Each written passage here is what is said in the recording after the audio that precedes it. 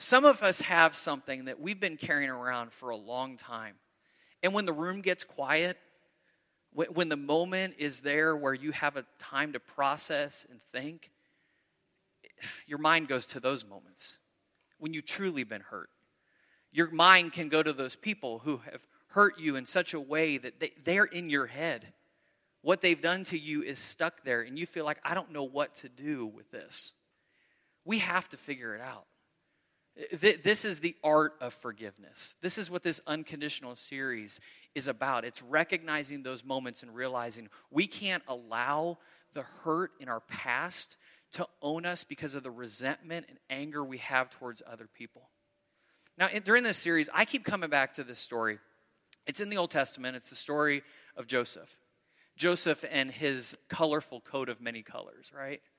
And I think this story is fascinating. We can get stuck on that coat of many colors, and we fail to read the story. Do you ever do that with like certain Bible passages or stories that you know them well enough, and you kind of feel like, oh, I know that story. Let me find a different one. You know, we do that with Jonah, and we miss the point. We do that with different places. We miss the point. This is one of those stories where you can take it, and you can kind of see one thing, but if we live with it for a while, if we start to turn the cube and look at it in different places, we can find so much in the story to mine, to pull out, to understand. And then we find different places that it connects. So I kept coming back to this story over and over and over again because I saw an incredible amount of forgiveness in this story. Some things we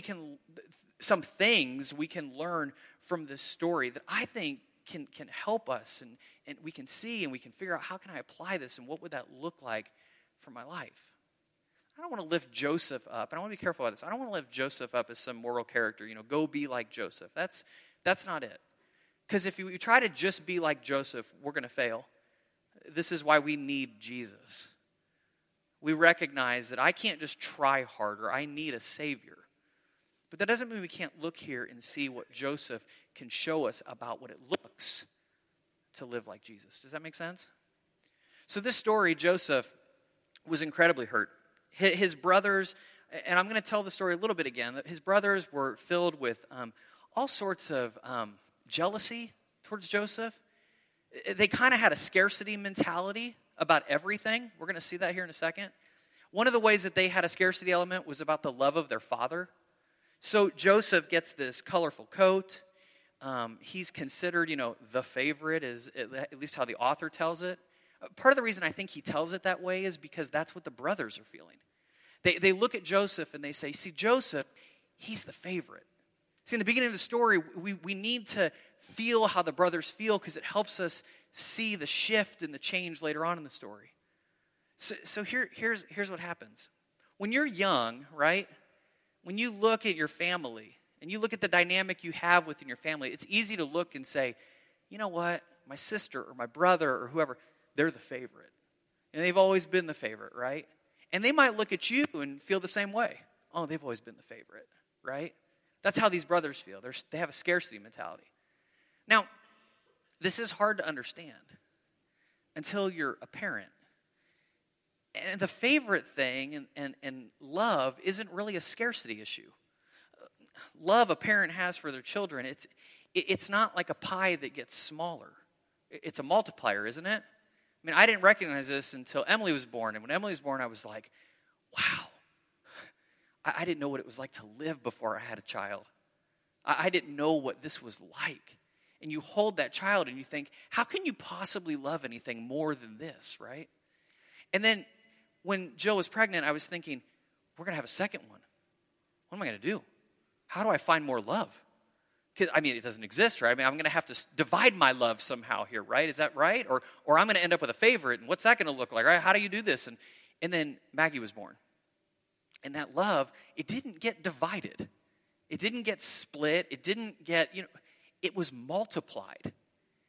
And it's the craziest, most incredible thing. And as a parent, it helped me understand something, that love is not a thing that has to be divided up. It's a thing that continues to multiply over and over and over again if we would allow it to do that. Joseph's brothers didn't get this. So they look at Joseph and they say, you know what? You're just the favorite. If we get rid of you, maybe we can have more of that love. If we get rid of you, maybe your portion will come back to us. So they kind of think about it, and we hear what they're thinking in the text. Well, what if we kill him? We'll just kill him. Another brother's like, that's a terrible idea. Kill him? Well, you know what we'll do? We'll put him in this pit over here. We'll make it look like he was killed. They're trying to figure all this stuff out, right? Well, how the story goes is they eventually sell Joseph off to some slave traders. They take him down to Egypt. He becomes a slave in Egypt. For 13 years, he has enough time to build up all sorts of resentment and anger.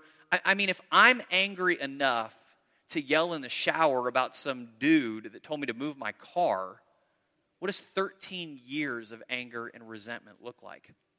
Some of you know. Some of you have 13 years or more of built up resentment and anger and frustration and unfinished business in your heart, right? You get it. And so he's in this place where he could allow this to build up. And for all we know, he could have died like this. Joseph's brothers thought he would have died a slave. They had no idea how the story was going to play out. But what we know from the text is that what happens is that Joseph ends up through a series of incredible situations becoming a ruler in Egypt. He becomes kind of a commander of the Egyptian kingdom, and he becomes in charge of all of this stuff. In particular, he becomes in charge of all of their grain, which in that time is a huge deal because he's feeding the entire country. So he has all this responsibility. A famine hits the entire ancient world, and everybody's going, what are we going to do? Now, this isn't a sort of, what are we going to do? How are we going to survive this? It's, if we don't get food, we're dead. Our people die off. Our tribe dies off. This is the end of the road for all of us. We have to do something. Everybody looks back to Egypt and they go, they have grain. They have grain. Maybe we can get some grain there. Maybe we can go to that place. Maybe they'll provide for us. So Joseph's brothers go to Egypt. And they think they're just going to go and they're going to ask for grain, and maybe they'll get grain and they'll be able to survive. And again, they're in this scarcity model, right? This is their world. So they get down there, and we find their horror when they look up and they realize who's on the throne. It's their brother. Like, can you even begin to imagine what that would feel like? Knowing that you sold him into slavery, you tried to make it look like he was dead, and now you realize he's on the throne looking down at you, and you're thinking, well, this is the end. This is it. He's going to get his revenge. It's been a nice ride for 13 years. This is how my life ends, right? So these guys beg for mercy. They're down on their hands and knees. We are your slave. Forgive us. We're so sorry. Would you just give us some grain? Anything you need. We are desperately here asking for forgiveness. And the story kind of takes a weird twist because humanity would probably not offer forgiveness. Humanity says, and in that moment, Joseph crushed his enemies, and he moved on and had a wonderful life. That's the story we would tell, but he doesn't. He looks at his brothers and he says, okay, yes, yeah, I forgive you. And listen, this is what we learned. This is how he talked about it. Joseph said to them, don't be afraid. Don't be afraid. That's even just the hard part. Like just that first line. I want my enemies trembling. I don't want to look at them and go, don't be afraid, everything's going to be fine. That's not the human mindset. That's not how we think. I want to get this guy back. I want a little fear and trembling. You almost want to be like, psych, it's okay. He says, no, don't be afraid, guys. Am I in the place of God? It's not my job. It's not my job to punish you. I don't need to do that. I'm not picking up the sword. I'm not going to pick up the sword because I know where that leads. That's where you guys were at. Your scarcity mindset, your anger, it led us here. I'm not doing that. Then he says, you intended to harm me, but God intended it for good, to accomplish what is now being done, the saving of many lives. So then, don't be afraid. I will provide for you and your children. And he reassured them, and he spoke kindly to them. Now, over the past couple weeks, I'm going to read something that we have said over and over and over again. I put it in my notes over and over again because I think it matters. I think this is important. Joseph didn't minimize the pain that his brothers caused. He didn't push it under the rug. He didn't ignore it. He didn't say that it doesn't exist. He said it. But he also says, it's not my job. It's not my job to execute justice. So he saw his experience a different way. And then he says, so don't be afraid. Well, you intended to harm me, but God intended it for good. And if you haven't been here the past couple weeks, we found an incredible reality in this passage. The word intended has the same root in Hebrew as the word weave. It's so cool and so, I think, powerful, and we have to get our minds around this. That this idea that people look at our lives and somewhere somebody comes into our lives and they take a spot in our lives and they begin to unravel our life. They have control over it. It seems like they have control over every aspect of it, and they make it a mess. And it looks like what they're doing is they're weaving a story that we don't want to tell. They're weaving a story of pain that leads to resentment, that leads to... So think about this, right? This is Joseph. You are weaving a story that was supposed to put me in slavery. You are weaving a story that was destroying my life. No. He says, you don't get the last word. He said, God took where you left off, and he took all of that dirt and that mess and that tattered ends of anger. He said, God began to weave it into something nobody could even begin to imagine. Not you, not me. That is the God that I believe in. It's a powerful metaphor. Can you imagine if that was our lives? We look around and we said, look, I'm not going to let it affect me. What you're trying to do, what you intend for evil in my life, no, you don't get to own it. My life was paid by a much bigger price. You don't get to own it. God's going to take the end of my life, these tattered ends, he's going to weave them into something beautiful. That's faith. That's trust. That's what this forgiveness is about. I don't need to get you back. I don't need to do something. I don't need to pay you back because I'm going to allow God to weave the rest of the story. You're not going to tell my story. And my anger and my resentment's not going to tell my story.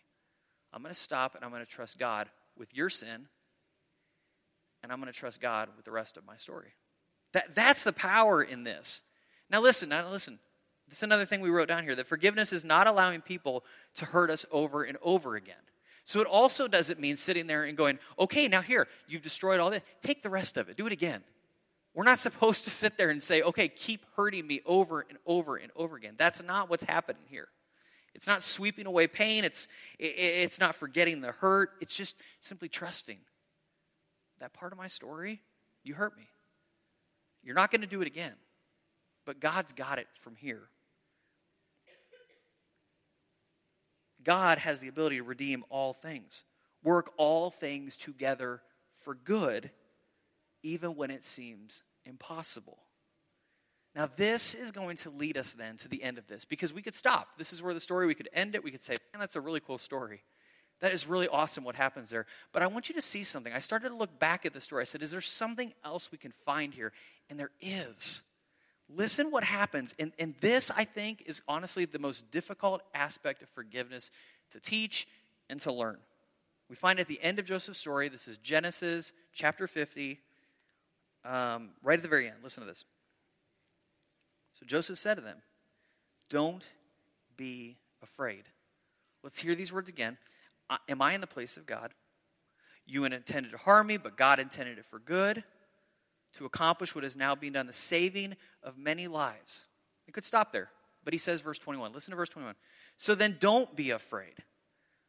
I will provide for you and your children. See, he didn't just forgive them. He didn't say, okay, I forgive you. Now good luck. I forgive you. Go back. I hope you find some grain. I hope everything works out for you. Let's see what happens. I'm entrusting you to God. It's God's job to get you what you need, right? He doesn't. Listen to what he says. He says, I will provide for you and your children. So he takes what he has and he shows them scarcity is not going to work anymore. Our grain that we have is yours. I'm going to share it with you and with your children. It's like he says, the moment that you thought that our Father's love was limited, you didn't get it. And you think that my love is going to be limited. You think that our grain is going to be limited. It's not. Joseph, if you think about this, he gets down off this throne and he says, let me serve you. Let me serve you. Let me serve your families. Let me open the grain silos. Let me go get that for you. I'm going to provide for you and for your families. It's awesome. Now, there are people, and this has kind of been the way that the church has always sort of operated, is that they've looked back at passages. And we look and we see what we call messianic shadows. So it's these stories where we look back and we say, man, that moment right there, there's something about that reminds me of something that Jesus did. It's kind of cool when you start to do this. You start to look back and you start to see these moments, these things, these places taking place throughout the scriptures, and you say, it's like I'm finding Jesus here, and I'm finding Jesus there, and I'm finding Jesus here. It's good for us. We need to do this because it allows us to take passages in the Old Testament and see these places where there's all these connections. We can begin to see the thread of the goodness and the love and the mercy and the justice of Jesus throughout it. And so when we get to Jesus, we say, I feel like I've read this before somewhere. I feel like I've seen this before somewhere, right? There's a place that we see this, where we have this idea of someone coming up off their throne, full of power and might, coming down and serving. And when we see this, it teaches us a way to live that I think, first of all, offers forgiveness to others, but I think actually short-circuits anger. It short-circuits resentment. It short-circuits scarcity. It short-circuits this idea that I'm better than you, or you're better than me, or I'm stronger than you, or you're stronger than me. It sets the plane level. Listen to these passages. This is the story of Jesus at the end of his life with his disciples. He's in a room, he's having a meal with them. And I love this. This is one of my favorite stories. It's in the book of John, chapter 13. Jesus got up from the meal. He took off his outer clothing, he wrapped a towel around his waist. After that, he poured water into a basin and began to wash his disciples' feet, drying them with the towel that was wrapped around him. He came to Simon Peter, who said to him, Lord, are you going to wash my feet? Jesus replied, you do not realize now what I am doing, but later you will understand. No, said Peter, you shall never wash my feet. Jesus answered, unless I wash you, you have no part with me. Then Lord, Simon Peter replied, not just my feet, but my hands and my head as well. Jesus answered, those who have had a bath need only to wash their feet. Their whole body is clean, and you are clean, though not every one of you. For he knew who was going to betray him, and that was why he said not everyone was clean. When he had finished washing their feet, he put on his clothes, returned to his place. Do you understand what I have done for you? He asked them. You call me teacher and Lord, and rightly so, for that is what I am. Now, it's hard for us to imagine, and there's all sort of commentary in this text, and it kind of breaks up the story a little bit, right? We find this little commentary, this little bracketed sentence of, oh, he knew who was going to betray him, right? So we see that. We see these little moments where he says, have this kind of inner dialogue going on with Peter, right? Kind of breaks it up a little bit. But I want us to understand the context, because I think the context sets it up so well. Now, we don't imagine this. We don't walk a lot, right? We drive everywhere. But in that day and age, you walked everywhere. And you walked on streets that were dirty, streets that were messy, streets that were rock and sand. And you walked maybe in sandals, but a lot of times barefoot. Your feet were a mess.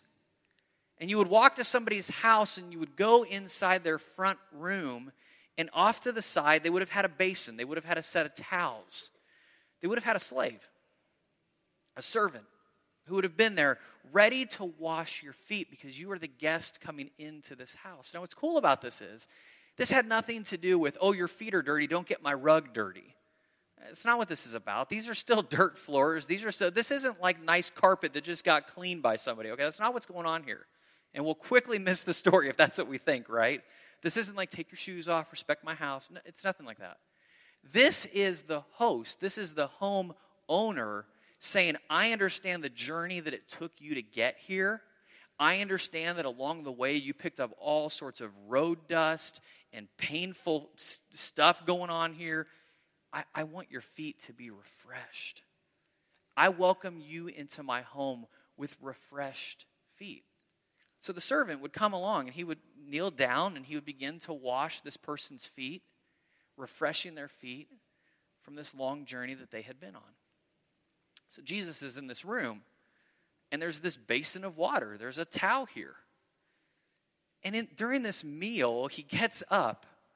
And I just love this because Jesus just sort of does this thing and everybody's in shock. I need you to see that everybody is in shock in that room. These disciples have no idea what to do. Jesus wraps this towel around the waist and he begins to go around washing his disciples' feet. And I don't think they're quiet because they're going, yeah, it's about time. It's not what's happening here. They're going, what are you doing? They're in shock. They can't believe the situation. Peter apparently is the only one that has the ability to say anything at all and says, what are you doing? You wash my feet? You're my Lord. Now, Lord is this word that means master, owner. We can't get around it. That's the text. And he looks at it and he says, Lord, what are you doing? You're not the doulos. You're not the servant. This isn't the way this is supposed to work. And Jesus says, well, then you have no part with me. If you won't allow me to do this, you have no part with me. You have no community with me. You don't belong in this space with us if you don't do this. Now, there's all sorts of really interesting stuff happening here. So think about this for a minute. There's no doubt that these disciples over the last several years have collected road dust, right? Not just physical road dust, spiritual dust. You're telling me that guys who gave up their jobs and their lifestyles and all of the things that they did, don't you think they have a little bit of, where's this going? They have a little bit of, okay, what's happening here? They've got a lot of stuff going on, right? They've had some infighting happening among the group. Right before this, they're all yelling at each other, hey, who's the greatest? I'm the greatest. No, you're not the greatest. I'm the greatest. Don't you think they're kind of, yeah, he thinks he's the greatest, right? Like there's all sorts of stuff going on.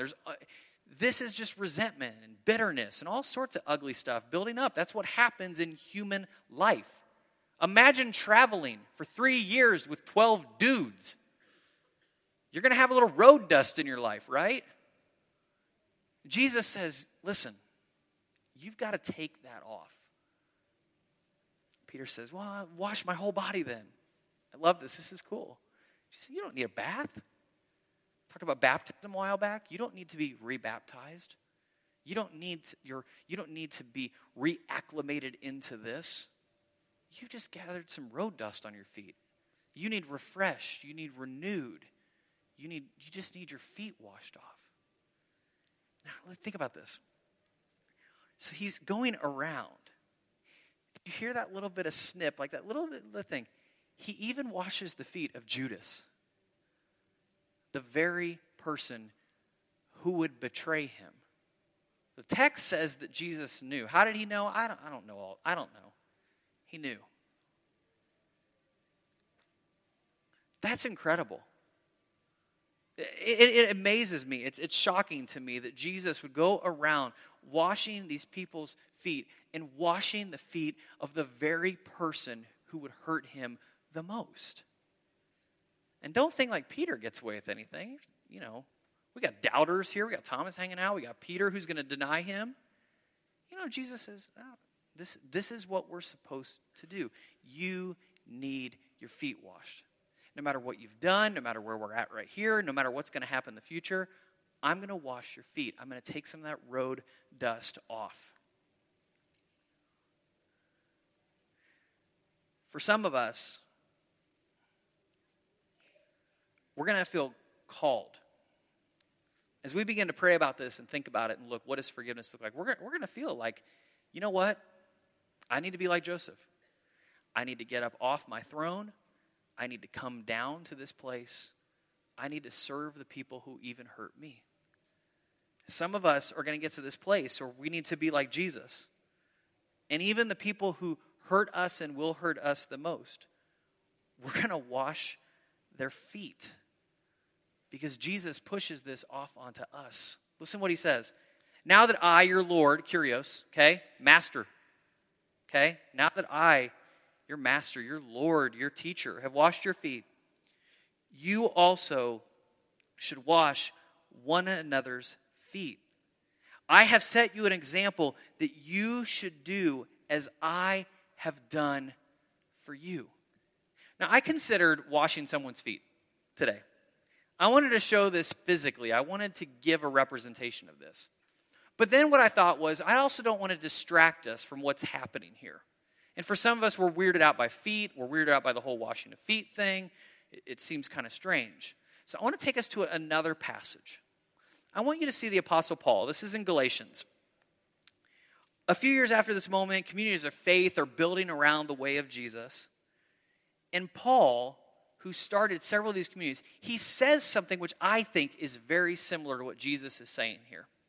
You need to wash each other's feet, just as I have done for you. You need to get off the throne. You need to come down, realize we are all equal here. We all serve each other. Did you see what it said? Serve each other. Wash each other's feet. He didn't say, okay, so Peter, now you're going to wash everybody else's feet. No, wash each other's feet. This isn't like, okay, let's get this done. Let's get this over with. This is going to take a while. You're going to wash my feet, I got to wash your feet, I'm going to wash your feet, and you're going to wash my feet. This is going to take some time, but in that time, in that reality, they're going to realize what this picture is all about. What does it look like to serve each other in this way? Listen how Paul says it. Brothers and sisters, if someone is caught in a sin, you who live by the Spirit should restore that person gently. But watch yourselves, or you also may be tempted. Carry each other's burdens. In this way, you will fulfill the law of Christ. And I know at first you read that and you kind of go, what does that have to do with what Jesus was doing? Well, here, listen to this. The ugly reality of sin is that it isn't something we experience alone. If your only understanding of sin is that sin is something that you do alone that stays in your life, and you sort of look and go, oh yeah, this has no effect on everybody else, but I feel really bad about it, then you're missing the point of sin. Sin moves beyond us. It has an effect on those around us. That's the problem with sin. Sin isn't something that is just on our own and affects only us. It's not a solitary reality. I think this is the problem that we have in our Western world, is that we've created this concept of sin as an individual reality. We've created salvation as an individual reality. And there's nothing about that in the New Testament.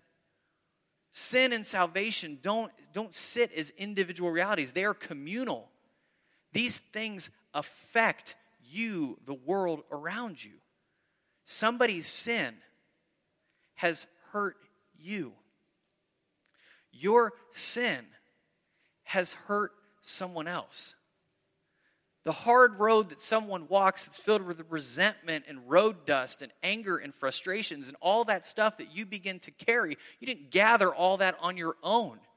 It's because somebody else left all that junk on the road and you just pick it up.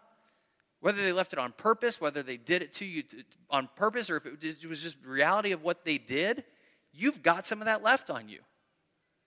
So Paul looks and he says, look, here's the deal. Brothers and sisters, if someone caught in a sin, you who live by the Spirit should restore that person gently.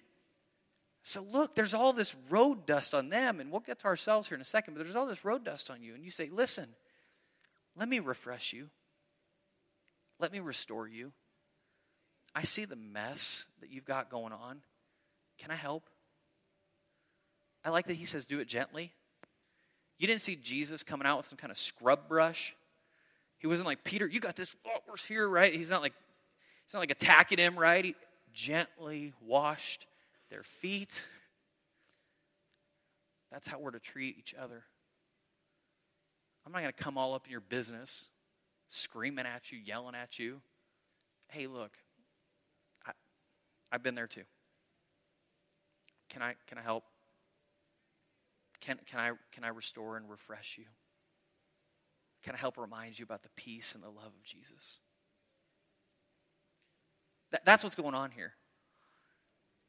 carrying each other's burdens, having empathy for those around us, washing the feet of those around us, restoring, renewing those around us, opening up the door that the person looks back at you and says, can I do the same for you? That when I offer the peace of Christ to you, that you'll say also with you. See, what this means is it's looking at someone else with empathy. It's extending the limitless love, grace, and mercy and forgiveness that has been given to us. It's recognizing that the love of God is not a scarcity issue. It's a multiplier. Now look, here, listen to this. Now we see with Judas, this does not always end in peace. This doesn't always work out the way that we thought it was going to work, but this is the beginning of that journey of reconciliation for many of our stories. And we do this because this is the way of Jesus. Now, here's what I don't expect. It's why I don't have like boxes of basins and towels and stuff, because it would be weird. If you, after lunch, took your car, drove over, knocked on someone's door with some water and a towel and said, may I wash your feet? Hear me out. That might just work. Maybe in the situation that you're in with someone, maybe that is the only thing that is going to break down that wall. Because they're going to look at you and they're going to go, are you nuts? Are you crazy? And you say, yes. Because I can't live with this any longer. I can't do this anymore. And you say, I'll do whatever it takes to start reconciliation today. I don't know what your basin, what your towel, what your water, I don't know what that's going to look like in your life. It might be physical. It might be that you take that basin and that towel and that water over. It might be something completely different. Only you know. You have that relationship with that individual. You know what it's going to take to break down that wall that is opened up between you. You know what is going to start you down the path of reconciliation with that person. But here's what I do know. I absolutely know this. Somebody has to start. Somebody has to be the person to knock on the door. Somebody has to be the person to make the phone call. Somebody has to be willing to take the chance to start reconciliation. Why isn't that someone you? You guys remember Home Alone? Do you remember in the church when Kevin's looking at the man from his neighborhood, the old guy? And he's like, why don't you call your son? This moment, he's like, well, what if he won't answer? Well, you won't know if you don't try, right? It's the logic of a kid. Some of us just need the logic of our kids that look at us and go, what are you doing? Why don't you call your friend? Why don't you call your dad? Why don't you call your mom? Why don't you call your brother? What's stopping you from calling that person that hurt you a long time? Why can't you begin the path of reconciliation? Why are you waiting on them? And here's the deal. If you're a Jesus follower, this isn't a game that we get to play. If you're a Jesus follower, you are the person who's supposed to take the towel. You are the one who's supposed to begin. Now, as we close, listen to this. What would it look like in our world? What would it look like in this community if we were feet washing people? What if we were the kind of people who looked around and said, I'm not going to wait until someone gets hurt. I'm not going to wait until there's some kind of wall between us. I'm not going to wait until all of that happens. I'm not going to wait until my feet are dust covered to do this. What if this was just simply how the church was? What if we took what Jesus said and we just looked around and said, it is my responsibility to wash the feet of those around me. It is my responsibility to refresh and renew you and help you along the journey. I'm not going to judge you for your feet. I'm not going to judge you for the junk on your feet. I'm not going to judge you for your stankiness going on. That's not what I'm here for. My job is to wash your feet. My job is just to simply say, how can I serve you? Because you're my brother. You're my sister. That's the language Paul uses, brothers and sisters. That'd be awesome. If that's the kind of people we were. Let's not be the brothers like Joseph had. Let's not see this as having limitless love. Let's not think of ourselves as higher than someone else. I'm a better Christian than you are. All of that. Just cut the nonsense. Let's find that person in our community. Let's be willing to look at each other and go, I'm here. Let me refresh you. And let's just see what happens as we become a foot washing community. We forgive each other, and we actually set up a place where that reconciliation is happening all the time. That is the kind of community that makes people go, I want some of that. That's the kind of place I want to be. Guys, it's no joke. People are looking at the church right now in our world and saying, man, church people are just angry. They're bitter people. They're stuck up. Oh, let's be serving people. Let's be loving people. Let's be merciful people. Let's be non-judgmental people. Let's be people who are refreshing and renewing each other. And let's make that so contagious that we begin to refresh and renew our world. That's the kind of people we're supposed to be. Let's pray. God, I ask that you would shift in our hearts in such a way, just move in our hearts. God, cause us to be the kind of people that when we leave this space today, we begin to think, what crazy thing can I do to begin reconciliation in these relationships in my life? How can I begin to break down the walls and the barriers that have built up around me and the people who have hurt me? God, what can I do to begin that path of reconciliation? God, help us in this church, at Southeast, to be feet-washing people, to renew and refresh, to carry each other's burdens, and not just talk about it. God, help us to move to a place of not simply being people who just say it. Help us to do it. It's in your name that we pray this morning. Amen.